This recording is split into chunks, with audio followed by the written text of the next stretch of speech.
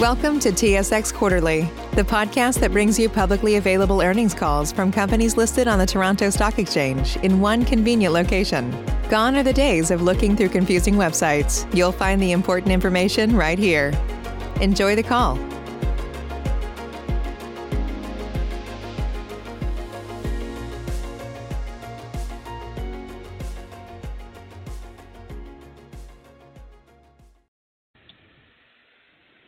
Thank you for standing by.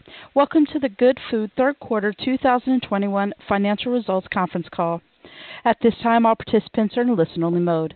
Following the presentation, we will conduct a question-and-answer session. As a courtesy to others, we ask that each participant limit themselves to one question. Instructions will be provided at that time for you to queue up for questions.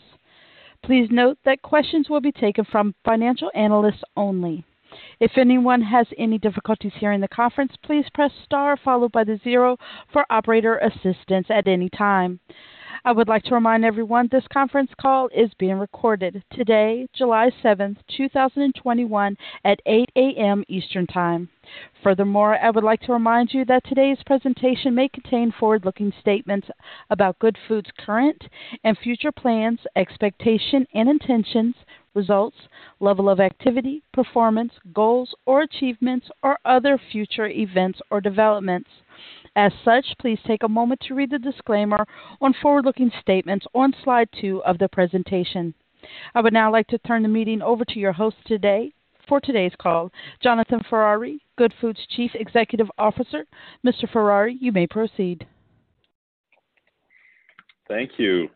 Bonjour à tous et bienvenue à l'appel conférence de marché Good Food pour présenter nos résultats financiers du troisième trimestre de l'exercice 2021, clos ce 31 mai. Good morning, everyone, and welcome to this call for Good Food Market Corp. To present our financial results for the third quarter of fiscal 2021, ended this May 31st. I'm pleased to be joined on the call today by Neil Cuggy, Good Food's President and Chief Operating Officer, and Jonathan Roiter, Chief Financial Officer. Our press release reporting our third quarter results was published earlier this morning. It can be found on our website at makegoodfood.ca and on SEDAR.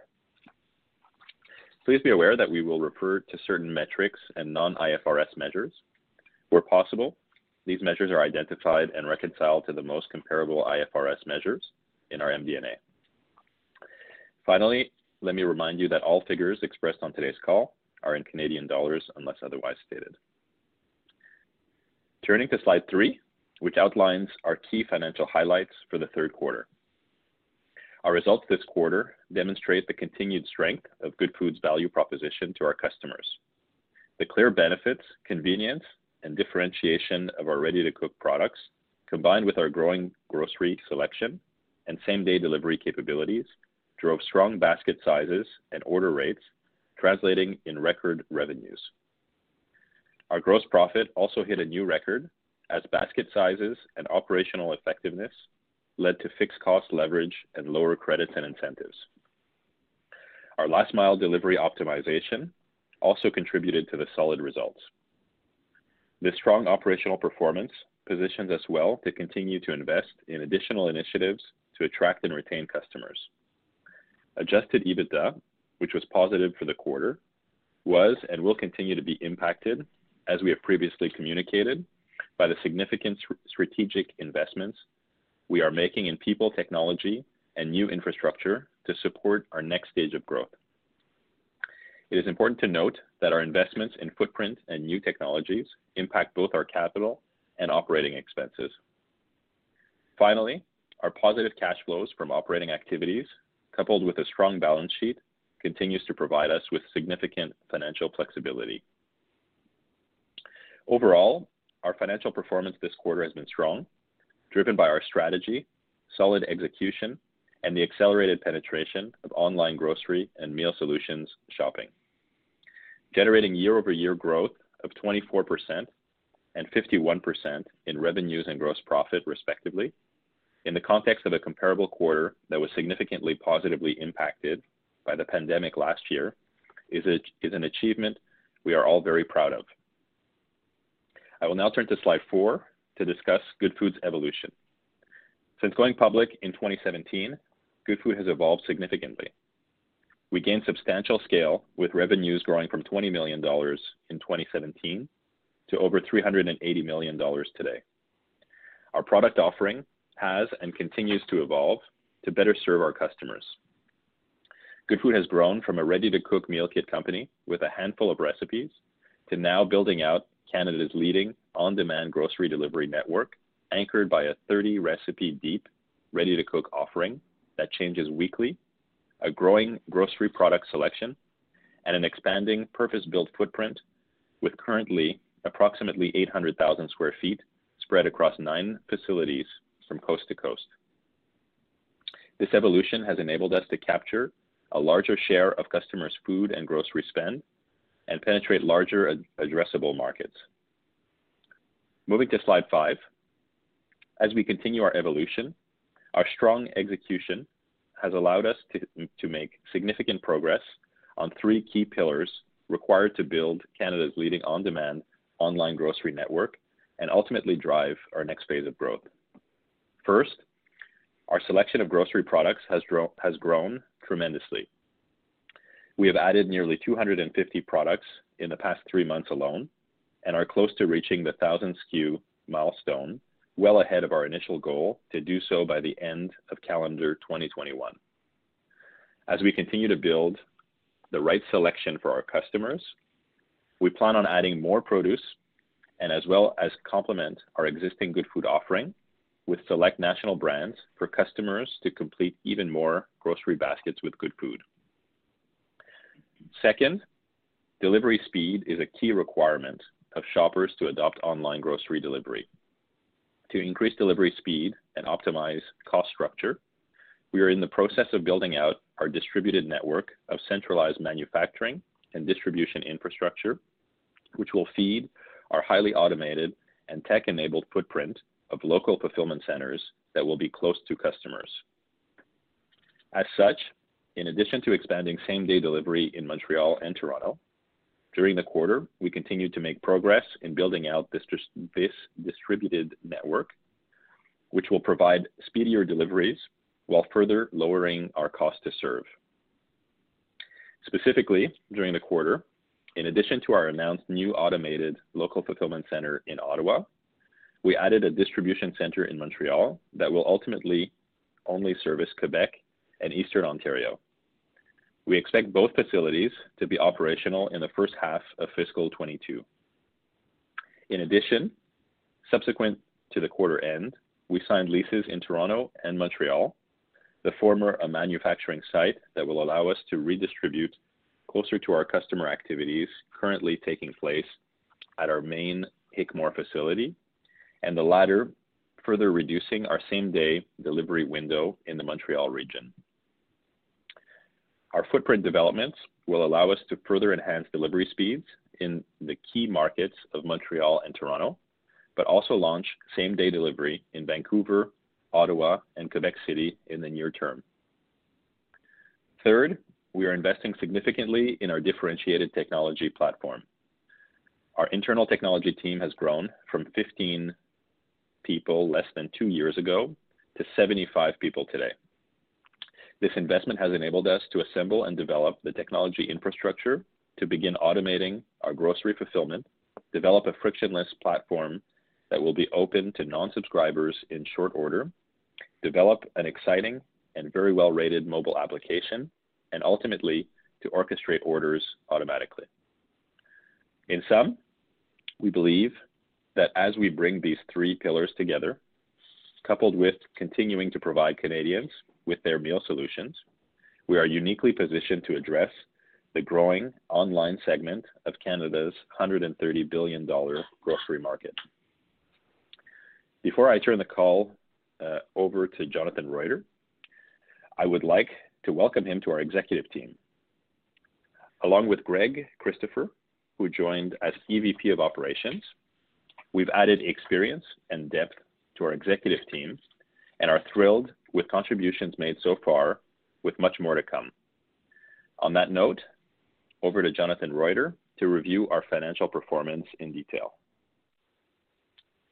Good morning, everyone. Thank you, Jonathan. I'm excited to have joined this dynamic team and company and look forward to bringing great convenience and quality to Canadians' homes in the coming years. I will now turn to slide 6, which provides details on subscribers and revenues. The acceleration of delivered-to-home e-commerce grocery and meal solution adoption, combined with Good Foods enhancements in delivery speed, product offering, and customer loyalty, have allowed us to achieve record results again this quarter. Subscribers grew 16% year over year to reach 317,000, with a small sequential decline in subscribers of 0.6% being more than offset by continued strength of our customers' engagement with our platform. Record revenues of approximately $108 million grew year over year by $21 million, an increase of 24% compared to the same period last year. The increase in revenues was primarily driven by sustained strength of order rates, particularly at the beginning of the quarter, and basket sizes purchased by subscribers, which were a result of increased product offerings. In summary, more customers brought bigger baskets more often. Also, the stronger revenue growth compared to subscriber growth highlights the success of our strategy to broaden our grocery product offering to fill a larger portion of customer baskets. Please now turn to slide 7, which looks at our profitability levels. Our record gross profit increased to $37.7 million, translating into a gross margin of 35%. Gross profit grew 51% year over year, and gross margin grew 6.2 percentage points. The increase in gross profit and gross margin resulted mainly from fixed cost leverage provided by higher average order values, lower current levels of credits and incentives as a percentage of revenues, and also from continued improvements in delivery unit costs, driven by the favorable cost structure of our last mile delivery initiative. We are also pleased to report another quarter of positive adjusted EBITDA, standing at $1.7 million, or a margin of 1.6%. Compared to the prior year's adjusted EBITDA of $6 million and 6.9%, the decline in adjusted EBITDA was primarily driven by the significant investment in G&A expenses, which we are making to expand our technology, grocery, fulfillment, supply chain, and management teams to support the next phase of our growth. The combination of these factors led to a net loss this quarter of $2 million, the equivalent of 3 cents per share, versus the prior year's net income of $2.8 million, or net income of 5 cents per share. Turning to slide 8 for a review of cash flows and capital expenditures. We generate cash flows from operating activities of $1 million for the third quarter of this fiscal year. This was enabled by our attractive negative working capital structure combined with a growing scale. Compared to last year, cash flow from operating activities has come down primarily as our investments in operating expenses have led to higher net loss. Capital expenditure for the third quarter were approximately $5 million, or 4.7% of our Q3 revenue. They are mainly related to equipment deposits, leasehold improvements to new and existing facilities, and the build-out of parts of our technology platform. For fiscal 2021, we now expect to invest approximately $20 million in capital expenditures to build our fulfillment infrastructure for same-day delivery of approximately 4,000 SKUs across the country, and further increase our automation and technology platforms. We continue to expect our fiscal 2022 CapEx investments to be meaningfully higher as we roll out same-day delivery to more and more Canadians, focus on automation to reduce our cost to serve, and continue to enhance our technology platform while advancing other initiatives as detailed in the use of proceeds section of our latest MD&A. Lastly, we ended the quarter with cash and cash equivalents of $157 million, which continues to provide significant balance sheet flexibility to execute our growth strategy. Finally, we'd like to turn to slide 9 to provide conclusions and discuss our outlook. We are very proud of our record revenues and gross profit generated this quarter, along with a strong year-over-year growth in the context of a quarter which was significantly positively impacted by the COVID-19 pandemic last year. We are even more pleased with the key developments that highlight the progress made in our evolution to building Canada's leading on-demand online grocery network.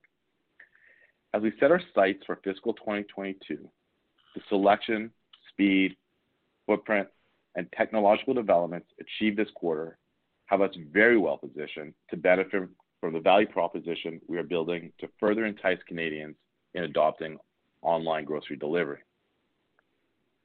Turning to the nearer term, as you may recall, our fourth quarter is impacted by seasonality.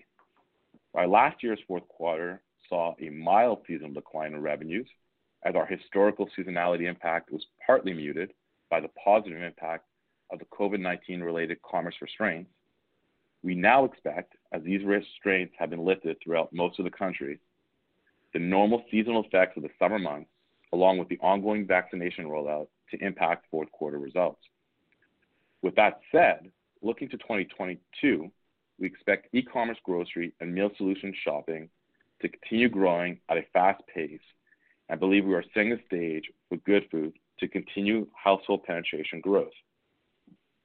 In summary, our main priorities remain building the right selection of products for our customers, coupled with a technological platform that reduces friction points and provides our customers additional flexibility, while further building out our distributed fulfillment network to increase speed of delivery.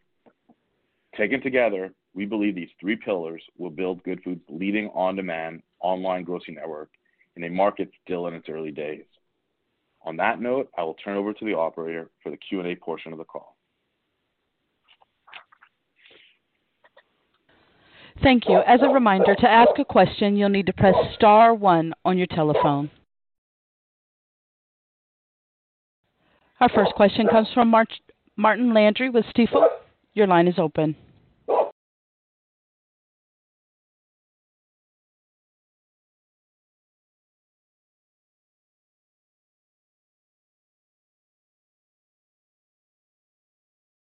Save big on brunch for mom, all in the Kroger app. Get 16-ounce packs of flavorful Angus 90% lean ground sirloin for $4.99 each with a digital coupon. Then buy 2, get 2 free on 12 packs of delicious Coca-Cola, Pepsi, or 7-Up, all with your card. Shop these deals at your local Kroger, less than 5 miles away. Or tap the screen now to download the Kroger app to save big today. Kroger, fresh for everyone. Prices and product availability subject to change. Restrictions apply. See site for details.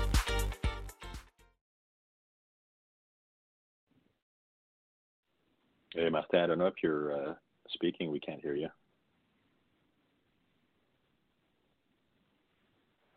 Hi, good morning. Can you hear me? Loud and clear. Good morning. Good morning. Sorry about that.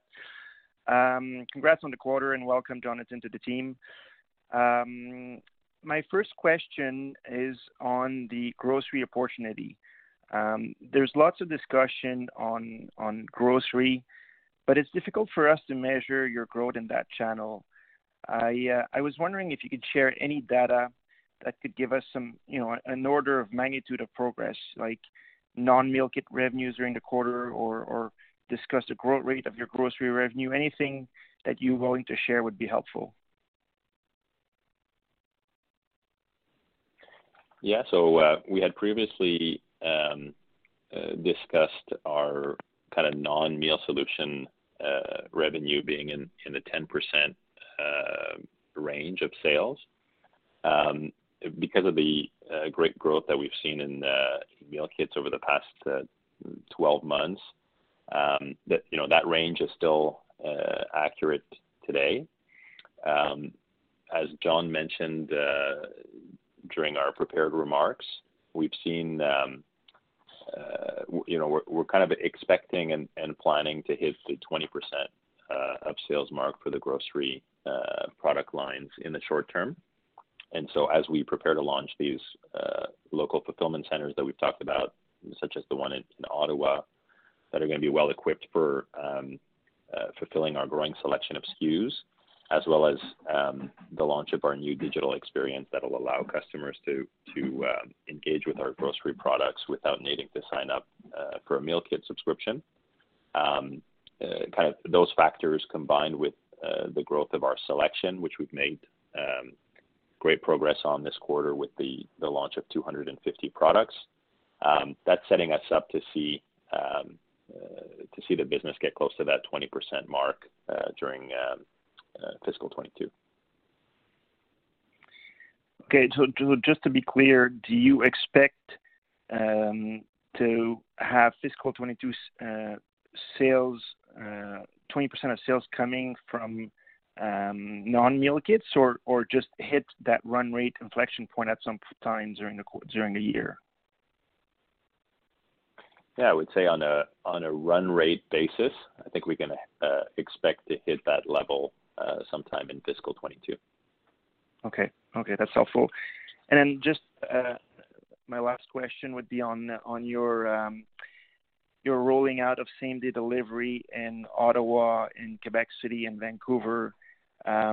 Any tidbits you can give us on timing of the rollout of these services in these cities would be helpful. Yeah, hey Martin, it's Neil. Morning.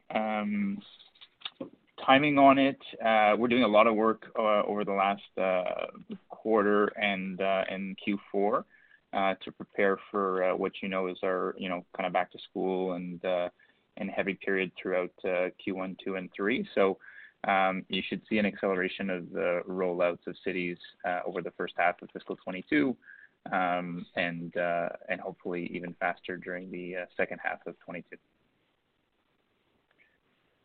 Okay, Neil, just to be clear, which cities are you going to have in offering first same-day delivery in first half of 2022?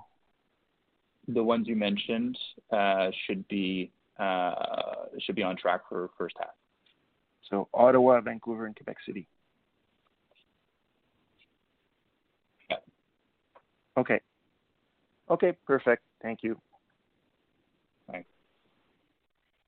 Thank you. Our next question comes from Frederic Tremblay with Desjardins. Your line is open. Thank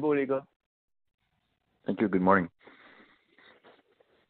So first question for me is on, Jonathan, you touched on eventually opening up the platform to non-meal kit subscribers for the grocery business. Can you help us just understand which milestones or which steps still need to be achieved for that to be launched? And was wondering if that's also dependent on you guys supplementing the current offering with national brands, which is also something that you mentioned. So are those two things related, or they're two completely different initiatives? Yeah, thanks for the question, Fred. So our entire strategy here was built around all of the feedback and the data that we've gathered from our WOW customer base. That's kind of the closest proxy that we have to grocery first customers. So looking at that feedback, we've mentioned in previous quarters that the most important request that they have to turn Goodfood into their weekly grocery shopping destination is to see the growth in assortment and SKU count. So that's why we're really pushing on accelerating the growth of our SKU count. In order to service that larger SKU count, we need to have our facilities set up locally in the cities that we've mentioned in order to be able to service the grocery basket with a high pick and quality perspective and an optimized cost to serve and last mile delivery fee. So that's kind of the other piece. And then the last piece is just adapting our digital customer experience to be able to kind of guest browse on our website and check out with or without a meal kit subscription. So those are the three pieces that we'll see coming together during fiscal 22, and we'll be rolling that out in select markets across the country. I think the exciting piece there to understand is we're really opening up our customer pyramid to have different levels of engagement within our customer base. So our highest engagement customers are well suited to the meal kit subscription, right? To receive a weekly or biweekly delivery of meal solutions and meal kits directly to their home. For our medium and lower engagement customers, the meal kit subscription tends to be not well adapted to their needs. It tends to be to create friction for that set of customers. So our intent is to make sure that we keep a very attractive meal kit subscription opportunity for our high engagement customers for whom it makes sense, and then open up our customer pyramid to be able to generate a significant amount of our revenues from our medium and lower engagement customers, which in other retail environments can create kind of 50% of sales in certain other retailers within those two sections of their pyramid. That's really helpful. Thanks for that.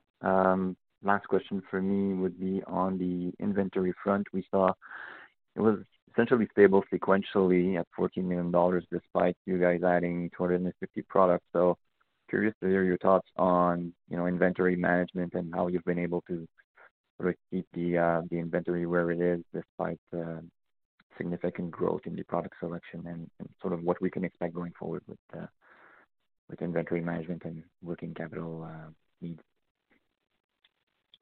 Sure. Thank you for the question. It's Jonathan here. From an inventory perspective, well, first of all, our inventory will continue to grow as we continue to add additional products in the grocery front. That being said, the turnover continues to be in line with historical quarters. And as we add more facilities, as I mentioned, inventory will keep on growing. We have systems in place and processes in place to manage our inventory and ensure that it continues to turn at a rate that's attractive. Ultimately, this all comes back to our attractive negative working capital model, and we continue to foresee that model to keep on working. As you know, our customers pay us once we ship the product, and with our suppliers, we have obviously days to pay them. So we're really excited with that negative working capital model to continue as we go forward. Great. Thank you. Thank you. Our next question comes from Ryan Lee with National Bank. Your line is open. Hi, thanks for taking my questions. Good morning, guys. Just had a few questions at this point. Can you talk about the inflation trends and what you're seeing from the cost perspective, and which buckets are seeing the most impact? I know that's like a topical item. If you can go into some more details on that. Like, obviously, your gross margin rate still benefited year-over-year. Yeah. Hey, Ryan, it's Neil. Thanks for the question and good morning. As we said in previous quarters, we see the same inflation that the rest of the food industry or the rest of the e-commerce industry sees. So we're not immune to any of the trends that you experience and hear about from other companies.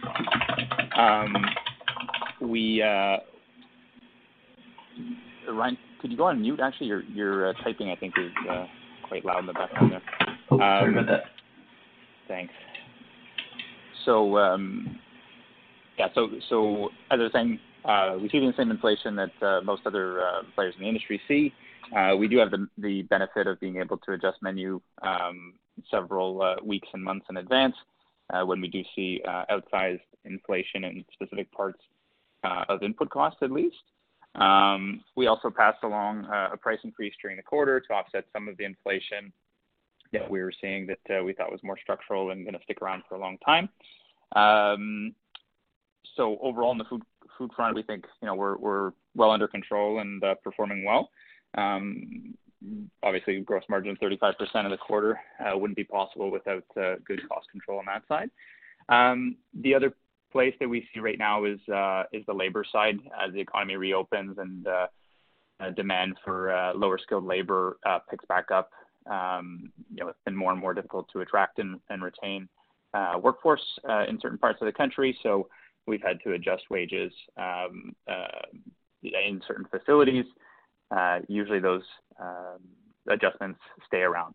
We're not going to go and increase and decrease in 6 months from now. So that would be the other bucket that we have a close eye on. Okay, thanks for that. And then my last question is kind of related to CapEx spend and some of the facilities. Can you provide an update on the Toronto facility when that's looking to come up and running? As well, I think the Jonathan Reuter was saying that the CapEx was the plan is about 20 million this year. Is that down slightly from the prior figures that you guys were looking at, like 25 to 30 million for the year? And lastly, like on the new smaller facilities, what kind of footprint is that? What kind of level of investment are you looking at for the Quebec City and Vancouver locations? Yeah, let me try to get all those. So first off, on CapEx for 21, the previous guidance I think was 20 to 30, so we'll be within that guidance, probably at the lower end of the range, mostly based on CapEx OpEx split, timing of some of the investments, and just lease signing, etc. So that's where we'll end up most likely for 21. For 22, it'll be significantly higher than that. As I was saying to Martin's question, like we're going to significantly accelerate the rollout in a lot of different markets, which will necessitate a higher CapEx spend. On the Toronto facility, no major updates from the update we gave last quarter. We've shifted resources to enable same-day delivery in more cities. That's proving to be the right strategy. Construction delays still kind of outside of our control, but like I said, in line with the last update. We've shifted a lot of the internal engineering tech and resources towards the distributed network, as the John mentioned on the prepared remarks. I think that covered all your questions, Ryan. Was there one more?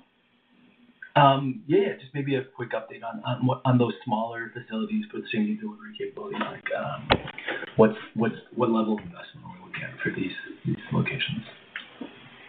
Yeah, we don't want to break out the investments per facility quite yet, but we'll have some updates through the first half of fiscal 22. What I can say right now is significantly more CapEx spend in fiscal 22 versus 21. We have 160 million almost on the balance sheet, plus significant debt access. So we're excited to put that capital to work at very, very high ROIs. Okay, great. Thank you so much. Thank you. Our next question comes from Grammy Krindler with Eight Capital. Your line is open. Hi, good morning, and thank you for taking my questions here. I wanted to follow up regarding the comments about seasonality into Q4 and get some thoughts about reopening trends and how it may impact the business moving forward. I'm curious if you could talk about that with respect to the potential subscriber growth heading into Q4, what you're seeing to date, as well as the average revenue per spend. That's had some good growth in Q3 year over year. I'm wondering, despite some of the listed restrictions here, whether you're still seeing some durability in terms of some of those stay-at-home trends with consumers. Thank you very much.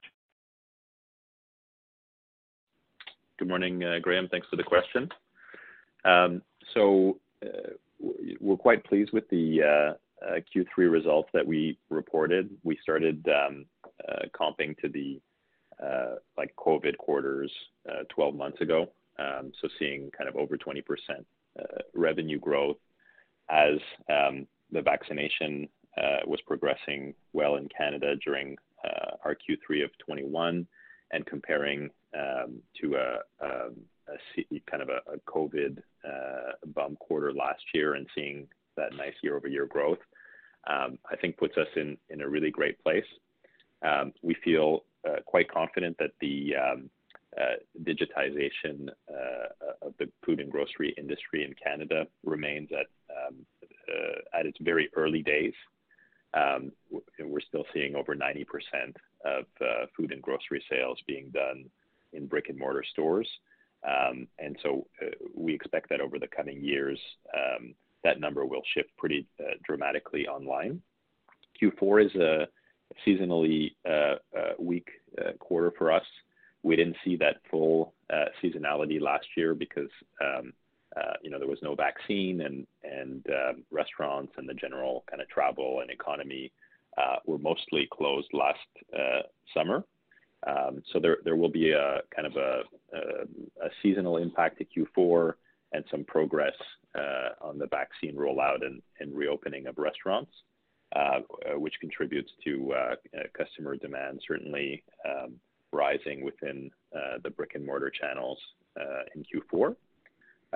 We are continuing to see some really strong basket sizes. So the strategy of growing our selection, accelerating our delivery speed, creates more opportunities for customers to find what they're looking for at Goodfood and to have bigger baskets, which is positive for both revenue and gross margin. And our churn continues to be at record low levels. And so we're really pleased to see that retention and engagement from our existing customer base as well. Okay, understood. Thank you very much for that. And then just as a quick follow-up, with respect to the 4,000 SKU longer-term goal, is there any specific timing that you've put in terms of reaching that goal? And does the inclusion of national brands, do those national brands, are they included within that 4,000 figure? Thanks. Yeah, so we have built our fulfillment center footprint, both in terms of our centralized distribution facilities, as well as our local fulfillment facilities. Kind of both of those pieces of our network have been built for approximately a total of 4,000 SKUs. As part of those 4,000 SKUs, we do expect to have a percentage of those be kind of third-party or national brands. Some of those third-party brands might be large national brands that have kind of very strong market concentration. Some of them might be a way in which we can provide some local products in different cities that we service. And so it's important to note as well that the 4,000 SKUs that we're talking about, the total count will be the same across all of the regions that we service, but the actual SKUs will be adapted to each regional market. So it won't necessarily be the same, or in fact, it will not be the same 4,000 SKUs in each of the markets that we're servicing. And so we're quite proud with the progress we've made there. 15 months ago, we had essentially no grocery products. Today, we're hitting close to our 1,000 SKU count, well ahead of what we were projecting for calendar 2021. And we're very close to that inflection point where we'll have a critical mass of SKUs that will enable our customers to do most of their weekly shop with us. And that'll probably happen somewhere between the 1,500 and 2,500 SKU mark. So we don't actually need to get to the full 4,000 before having kind of that inflection point and the vast majority of what our customers need for their weekly shop. So we're really pleased with that progress there. Okay, understood. And if I could just sneak one more in terms of the bringing on third-party or national brands, how is that process? How is that going? Are you getting lots of inbounds from these brands who want to be on the Goodfood platform? Is there a lot of active outreach from the Goodfood side? What's that look like in terms of the mix of inbound versus outbound? Certainly, 15 months ago, it was entirely our team that was reaching out to find suppliers and ultimately products that wanted to be part of our assortment. Today, the table has shifted, right? And we have hundreds, if not thousands, of products and suppliers that are reaching out to us to have their products listed. And that includes both private label products and branded products. One of the interesting things to note about the branded products is that many of these branded product companies are interested in building out a digital strategy and finding ways to reach kind of younger, digital savvy consumers. And so there's some interesting potential there for brand partnerships and ultimately for monetizing some of those relationships with the branded product companies. Got it. Appreciate the color. Thank you very much. Thank you. Our next question is from Luke Hanna with Canaccord Genuity, and we would like to remind everybody to please keep your questions to one question and one follow-up. Luke, your line is open. Great. Yeah, thank you very much. Good morning, everyone. I just wanted to, dig a little bit deeper into your marketing spend, and specifically, I'm curious if you can share anything on how specifically you've been able to become more efficient in that spend. Is it a matter of sort of selecting the right mediums where you're starting to see better conversions of, your dollars into customers that are attracted to the platform? Anything that you can shed some light on and maybe how that's evolved and how you sort of plan on evolving that strategy, over the balance of the next 12 months. Awesome. Good morning. In terms of our marketing strategy, we've been really nimble during this reopening and kind of roll out of vaccination progress. And so we've been nimble in a couple of different ways. One is the composition of our marketing spend between incentives and media. That's kind of one area where we try to be flexible to generate kind of the best results on our marketing spend. And then the second piece where we're being flexible is and really nimble within our media spend. We're going where our customers are, and so in times where the economy is more closed, people are more at home, we're focusing on those at-home marketing channels like our TV spending and our digital channels. While during kind of the summer months and rolling out of the vaccine, we're focusing on more of those out-of-home channels like radio and billboards to be where our customers are. We're continuing to see great paybacks on our marketing spend, primarily driven by our record retention rates with our customers and great increase and progress in our basket sizes. Okay, that's helpful. Thanks. And then my second question, I saw in my inbox, it was last night, I think it was, that you guys are introducing a new pricing model where there's going to be, I think, a delineation or a separation of the delivery fee component and the service fee component outside of, what was already included in the cost of the actual meal kits before. And then as well, you're reducing the minimum orders on, I think, Good Food Wow deliveries. So I guess my question is, what sort of drove the move to that? And it's very early days, obviously, so we don't know how exactly that's playing out. But what's informing your move to that? Is something is that something you decided internally? It's within your ability to be able to do so and do so profitably that you decided to do this, or are you sort of taking this as a response to maybe what's going on in the marketplace today? Great question. Thanks, Luke. And happy to see that you're reading our marketing material. So we are testing out within our member base, splitting out kind of the delivery portion of what the customer is paying versus the product level pricing. The reasons behind that are twofold. First, it's become somewhat of an industry norm to split out the delivery portion versus the product level pricing, and so kind of trying to align with the way that customers are becoming used to seeing that pricing structure is one piece of it.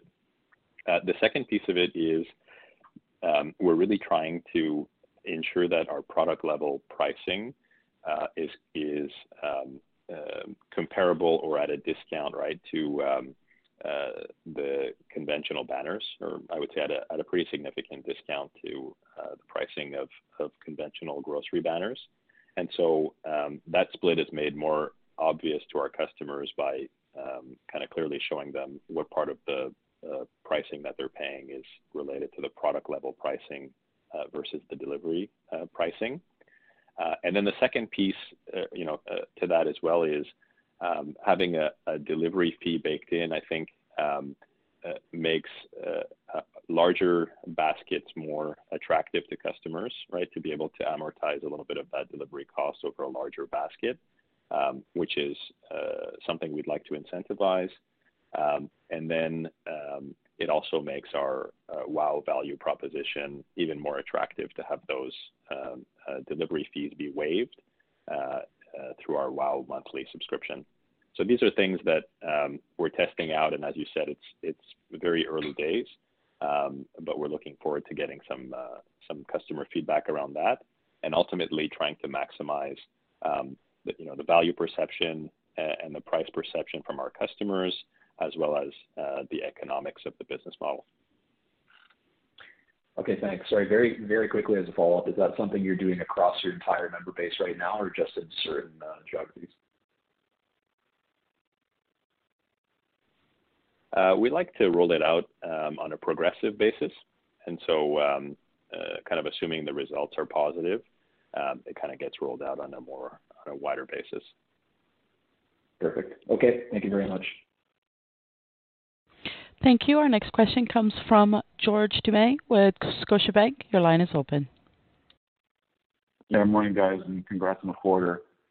John, I think last conference call you had some commentary on new customers acquired during our January promotion. So just wondering how much of those remain active today. Do you think that's been a successful kind of promotion, and maybe on those, maybe smaller magnitude, but you plan on doing more of those? Hey, good morning, George. So a few things from that January promo. So we continue to see churn at an all-time low. So yes,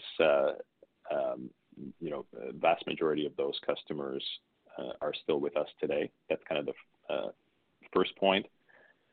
Second point is as we grow our SKU assortment, we're seeing the attachment rates rise, kind of percentage of our meal kit customers who are also purchasing groceries. So that continues to rise. And the last piece is if you look at our grocery revenue per active customer that's buying groceries, that's also growing at a really fast rate. And so when we look at these three items and kind of the data and the feedback that we have from those three items, it does lead us to believe that our January promotion was highly effective in helping push our grocery strategy and adoption forward. And if we ever were to repeat a similar strategy, the most important thing for us is to ensure that the quality of the experience that we deliver during that promotion is flawless. And so the biggest challenge that we had was really the stress that it put on our operations and our facilities. And so that's something that we would have to solve before doing a similar initiative again. Okay, thanks. And just for my follow-up, I know you guys have a pretty ambitious plan to grow across Canada, but at what point does it maybe become more accretive to deploy some capital towards a share buyback, given the valuation differential with some of our public competitors out there? Yeah, I certainly looking at our share price and our trading multiple, we're trading at a significant discount to HelloFresh, which trades at a significant discount to other e-commerce and food delivery companies. So there's clearly value there, right, in kind of thinking about how we get our valuation and our stock price to perform better. Right now we have some highly accretive investments in terms of ROI, and so we remain focused on building out our SKU assortment, accelerating the delivery speed through our distributed network, and all the technology investments that we've mentioned. And as that kind of scales and rolls out, we'll continue to consider other ways in which we can create value for our shareholders.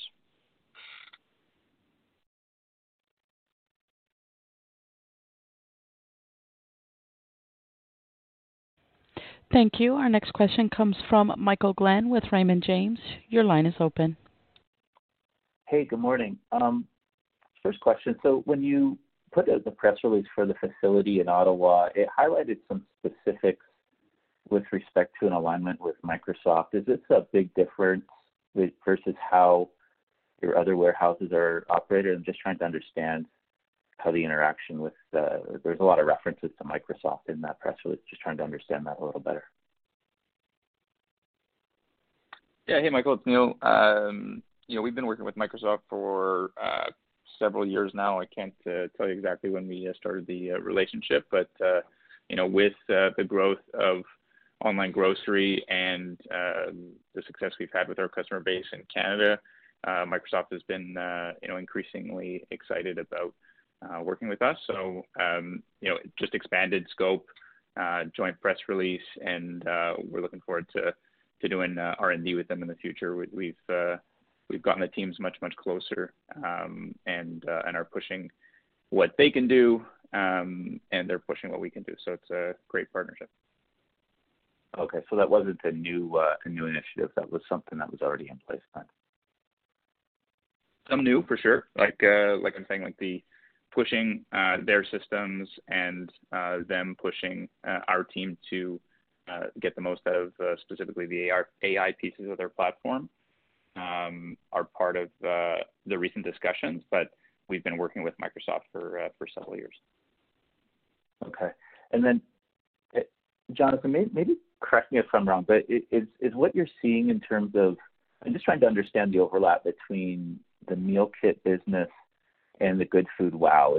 It sounds like the way you're looking at things, there's not much overlap. Maybe correct me if I'm wrong on that, but is the customer base really quite distinct?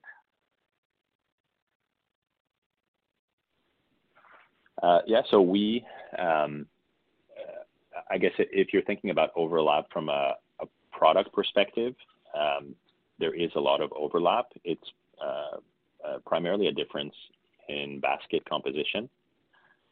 So our weekly meal kit subscribers are ordering meal kits first, right? So that's like the bulk of their basket is meal kits, and they're engaging with our grocery assortment as add-on products, right? Like if I'm ordering my meal kit, I might order a couple items for breakfast, or I might order some Good Food olive oil to make the meal kits. So they're add-on items, which help us grow our basket sizes and our margins and revenue per customer. So it's an AOV play on that front. From the WOW perspective, we're seeing, I would say, kind of close to 50% of the WOW basket be groceries, and 50% of it be our meal solutions.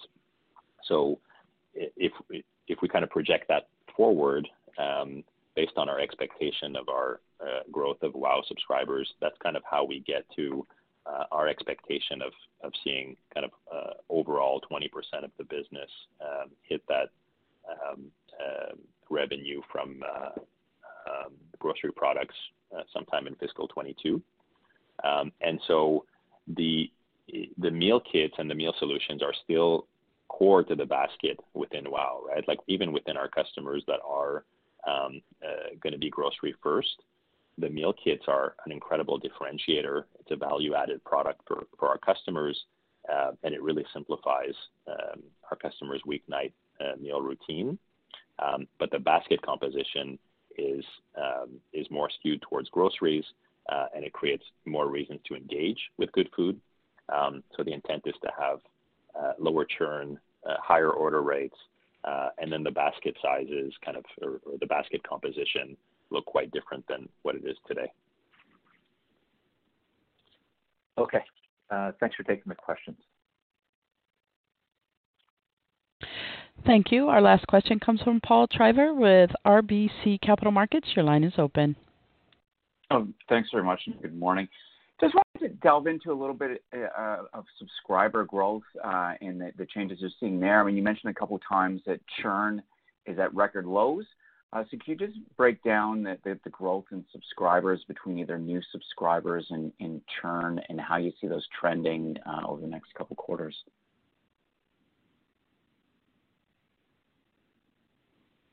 Yeah, so certainly as we've been progressing through this vaccine rollout and reopening of the economy, combined with the summer seasonality that we typically see in our Q4, most of our kind of sales and orders are indeed coming from existing customers rather than new customers. And so we've been focused on really building three pillars to our growth strategy. So, the one that was primarily driving the Good Food business over the first few years was increased penetration and subscriber growth across the country. We have since built out those two extra pillars of growing our basket sizes, as well as growing engagement rates with our existing customers. And so during periods of kind of seasonal weakness, the focus is really on engaging our existing customers and growing basket sizes through new products and accelerated delivery speeds. And then turning to fiscal 22, the intent will be to acquire grocery first customers in a pretty significant way. And so kind of within the first half of fiscal 22, we'll be able to give you some more specific updates on that front, but that'll be a huge driver of growth in our business. As we know, the meal kit business in Canada continues to have an exciting total addressable market, right? It's a few $billion of TAM for sure. This shift into being grocery first is going to put us in a market with $130 billion of TAM, and I think we have a really unique way to carve out a market position for Good Food there. So have a really unique offering within that $130 billion TAM, and we also expect that our strategy will deliver some of the best gross margins and ultimately EBITDA in kind of the grocery delivery business in the world. And with your new planned Frictionless platform, opening that up to non-subscribers, longer term, do you see revenue growth decoupling from subscribers, or do you think it would always be the e-grocery or meal kits? Do you think it would always be a highly subscriber-driven business? Yeah, I think to a large extent, the decoupling between subscribers and revenue growth has already happened because of that increase in kind of the basket sizes and the engagements that we've been able to demonstrate through our strategy and execution on that front.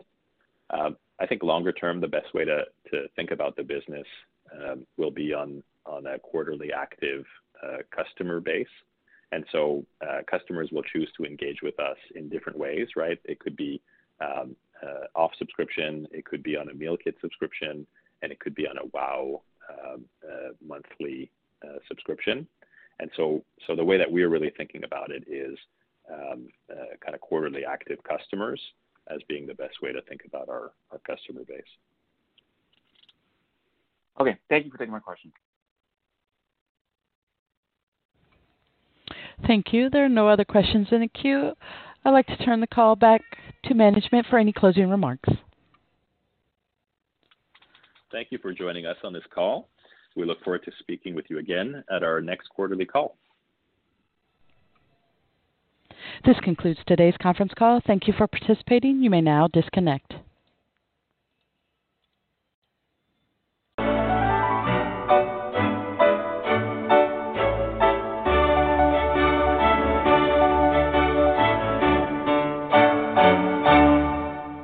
Save big on brunch for mom, all in the Kroger app. Get 16-ounce packs of flavorful Angus 90% lean ground sirloin for $4.99 each with a digital coupon. Then buy 2, get 2 free on 12 packs of delicious Coca-Cola, Pepsi, or 7-Up, all with your card. Shop these deals at your local Kroger, less than 5 miles away. Or tap the screen now to download the Kroger app to save big today. Kroger, fresh for everyone. Prices and product availability subject to change. Restrictions apply. See site for details.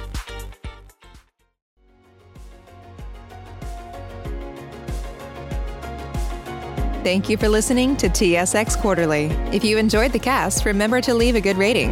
And remember, for any additional inquiries, please consult the company's investor relations section on their website. See you next time.